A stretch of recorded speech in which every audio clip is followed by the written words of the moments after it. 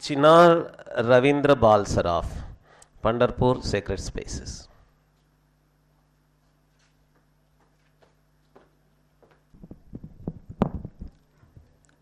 First of all, I pay my respect to this great institute of our country, the Banaras Hindu University, and pay tribute to its founder, Bharat Ratna Pandit Madan Mohan Malviya ji.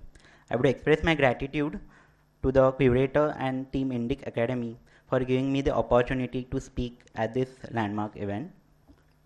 My topic is about Pandharpur and its pilgrimage.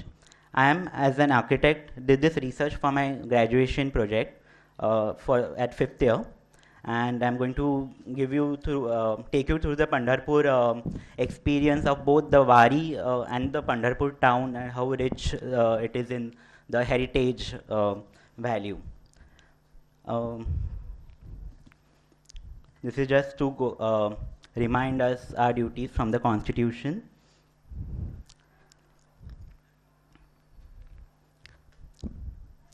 My presentation is divided into three parts: the pilgrimage aspect of Pandharpur and how rich it is in its intangible heritage. The second is the Pandharpur town, and third is my research project which I did for my thesis. This is just the background of Pandharpur, the location. Well, my story with Pandharpur begins from my family. I'm born in a Maharashtrian family. My parents are bankers and my grandparents are farmers. And our family deity being the Khandoba and Turza Bhavani. And in spite of them being the family deity, our affiliation was more to the Vithala, Lord Vithala and Rukmini. And this is my grandmother to Pandharpur. She was taking the Pandharpur pilgrimage. And throughout my life, I was brought up listening to the stories of all the saints and journey. And it always stayed with me during my architectural course. And this graduation project gave me an opportunity to look at this aspect of my upbringing. And in the academic time, we were given a brief of how your thesis or your project should be. So this is the three triangles which your basis of your project should be. And this next triangle is, we have to find out what the answer to this next triangle should be. And my whole thesis was aligned on this aspect to search the architectural typology. What is the architectural, or as an architect, what you could give to such a sacred spaces. So this presentation, the goal and journey. So every pilgrimage site is divided into a journey and a goal. Somewhere in like Varanasi, the site itself is so important. The goal itself is so important that however you come, it doesn't matter. Reaching Varanasi is the ultimate aim. And there is another aspect of journey, like the Sabrimala Yatra, where the journey is important, you take the ritual. So these two aspects in Pandharpur reflect strongly very much, that both are equally important, the journey, 18-day journey. And this is by Sant Jnaneshwar, where he talks about how eager he is to go to the Pandharpur. And I'm going to swipe through the slides and simultaneously read my paper. A pilgrimage is a holy act of journeying to the sacred landscape, primarily for religious reasons and spiritual benefits, but it is not limited to them. The sacred landscape of India plays a pivotal role in celebration of religious traditions and mythological stories associated with them. Pilgrimage is a meritorious religious activity to holy site and has been happening in almost all of the world religions for ages, influencing a huge cross-section of society to come together and move masses towards religious centers. The phenomena of pilgrimage is central to public realm. Its study involves an intricate layering of beliefs, custom, tradition, religion, which collectively govern the people-space relationship. Thus, my research deals with the idea and study of religious town of Pandharpur, the pilgrimage of Pandharpur. It allowed me to study the rituals as both as an architect and as a pilgrimage. This is the history of Wari, where son of Tukaram Maharaj took the padukas of Sant Tukaram Maharaj and Jnaneshwar Mauli and initiated the process. But the history is even before that. But it was, formally started. And this, the whole renaissance was brought by Haibat Baba. He was Sardar in the Gwalior kingdom. This is the period of Wari, the 4 important Waris mapped throughout. And the important festivals in the Pandharpur town as well, which are associated with the Lord Vithala. This shows the structure of Wari, how the Wari pilgrimage is laid out. It's such a vast, it's a very disciplined, with regular set of rules and regulation with all pilgrims follow. And it has been 1,000 years of tradition, and there is not a single mismanagement, a predetermined schedule time. This is Santa Jnaneshwar Mauli. This is the template set by Santa Jnaneshwar Maharaj Palki, and it is followed by all 126 Palkis today, which are coming from their hometowns to Pandharpur. This is the Arandi, and these are the places where the Palki halt. There's the pilgrims. This is the Prasthan Sohra, which is again one of the important day, and all the pilgrims gathering at the Arandi, the Samadhi of Sant Jnaneshwar Maharaj. This is the Dive Ghat in Pune.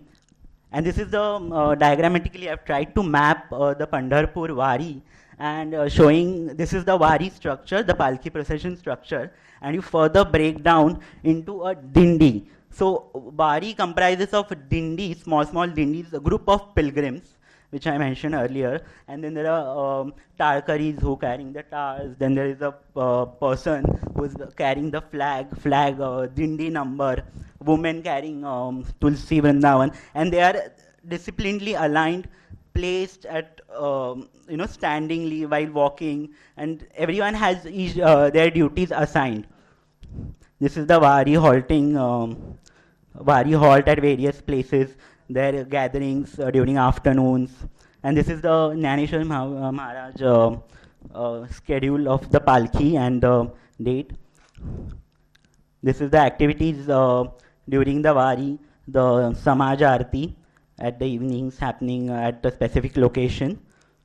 Then the Ringan is the highest point of Wari, which is like the form of Navavidha Bhakti, and all pilgrims are just waiting to see the Wari. This is I've tried to diagrammatically again map the Wari Ringan, where how the audience are placed, how the locals are placed, and the pilgrims. And again, it is a disciplined setup which is done by the pilgrims. This is a photo. This is the Ubhe Ringan. So there are 2 types of Ringan. One is the circular one, and the other is the Ubhe, the standing ones. This is one of the pictures from Ubhe Ringan. Wari intangible heritage is very rich. It's rich in all terms. The literature aspect, as well as the performing arts, the music, dance, drama, sports. There are innumerable sports. The Palki procession meeting at certain points. All the Palkis coming from Maharashtra meet at the Vakhri, the first town before the Pandharpur. This is the Sant Tukaram Maharaj and Arandi's Palki schedule and their point. And this is the map showing all the Palkis coming from places of Maharashtra. We have Palkis coming from Karnataka. There has been a record that Sant Kabir's Palki from Varanasi has been coming to Pandharpur, but it somehow stopped before the British, during the British period. And this is the showing the impact of how the pilgrim towns are affected by such a large number of processions in the large number of gatherings. We come to the Pandharpur aspect. Pandharpur has emerged out as a pilgrim, out as a cultural landscape and pilgrim center since its association with Lord Vitthal, a deity worshipped by millions of people from all over the country. Reaching Pandharpur was an ultimate aim of pilgrims, who affectionately called it as Bhu Vaikunta. This is the Chandrabhaga river, also known as Bhima river. This is the gathering of the pilgrims. And we have the records mentioned, the Adi Shankaracharya has come to the Pandharpur and writes the Pandurang Ashtakam shlok. Then we have the famous story of Kannada Vitthal, based like the main Vitthal Murti being taking to the Karnataka. I'll just quickly move the mythological aspect. Pundalik, the Vitthal temple. This is a map showing the evolution of the town from from the inception of the temple. This map is done by me and showing the important sites in the Pandharpur. The land use pattern, how the residential amenities.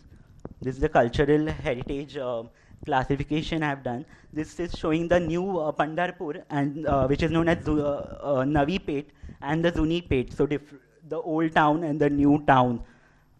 This is the points of ruins of the older town. You can call it marked by temples.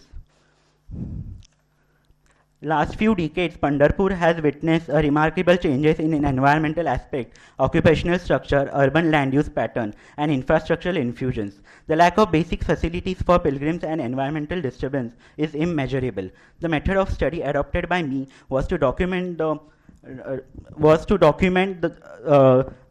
town extensively through mapping, photography, and literature, site visits, to identify and justify the issues, to showcase the tangible and intangible cultural heritage of towns. Hence, my study focused on undertaking, documenting, and preserving the cultural heritage and complex issues faced by pilgrimage town of Pandharpur. The outcome of this research supports sensitively in understanding religious and pilgrimage sites, and creating a design guideline and architectural program for new development. And the current scenario of Pandharpur town, without any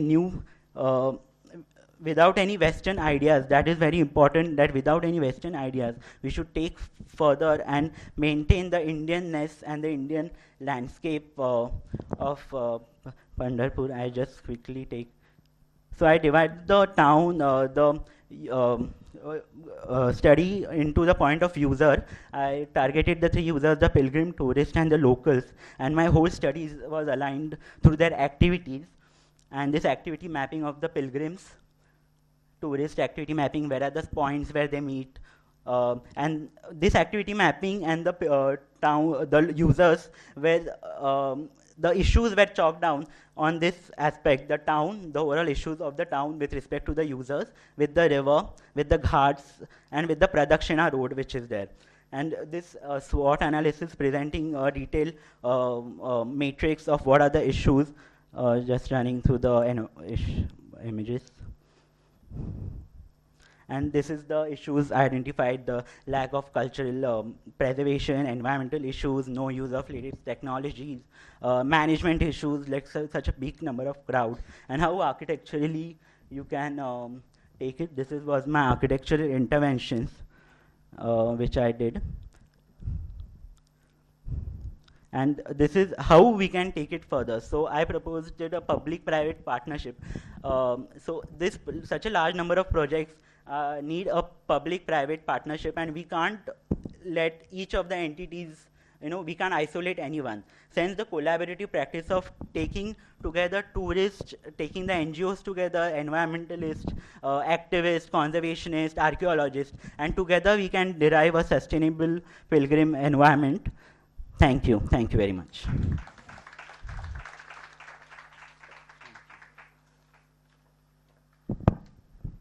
With this, we come to the end of Maharashtra Yatra session, and I think we'll be able to take the questions at the end after all the papers are over.